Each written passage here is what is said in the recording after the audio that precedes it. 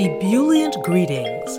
I'm your host, Jackie Bird of Jackie Bird Spiritual Wellness, your guide to stress and anxiety relief, mindfulness, awareness, self-care, self-love, and personal growth. Welcome and thank you for joining me as we roll with peace in mind. Today's wisdom gem is equanimity, a game changer.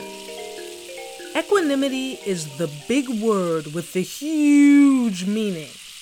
Equanimity is a state of being calm and balanced.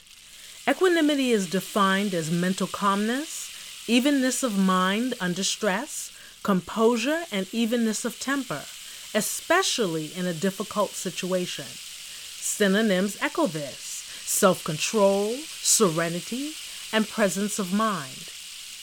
In what ways can you practice equanimity today? It could be sidestepping an argument or disagreement by taking a deep, conscious breath and either not verbally responding, walking away, and/or exercising the intention of speaking clearly and calmly without allowing your emotions to carry you.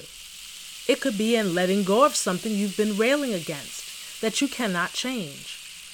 That is something that really trips us up and that we totally forget when faced with something or someone not to our liking. There are 3 sane choices we have in these instances, borrowing a page from Eckhart Tolle, put in my own way. 1, we can either change it, oops, can't. 2, we can leave it, oh, can't right now. Or number 3, accept it as is and move on.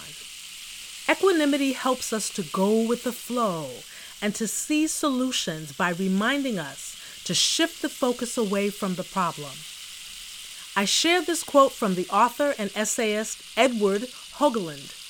There often seems to be a playfulness to wise people, as if either their equanimity has as its source this playfulness, or the playfulness flows from the equanimity and they can persuade other people who are in a state of agitation to calm down and manage. Make this your day of practicing equanimity, of operating with an evenness of mind.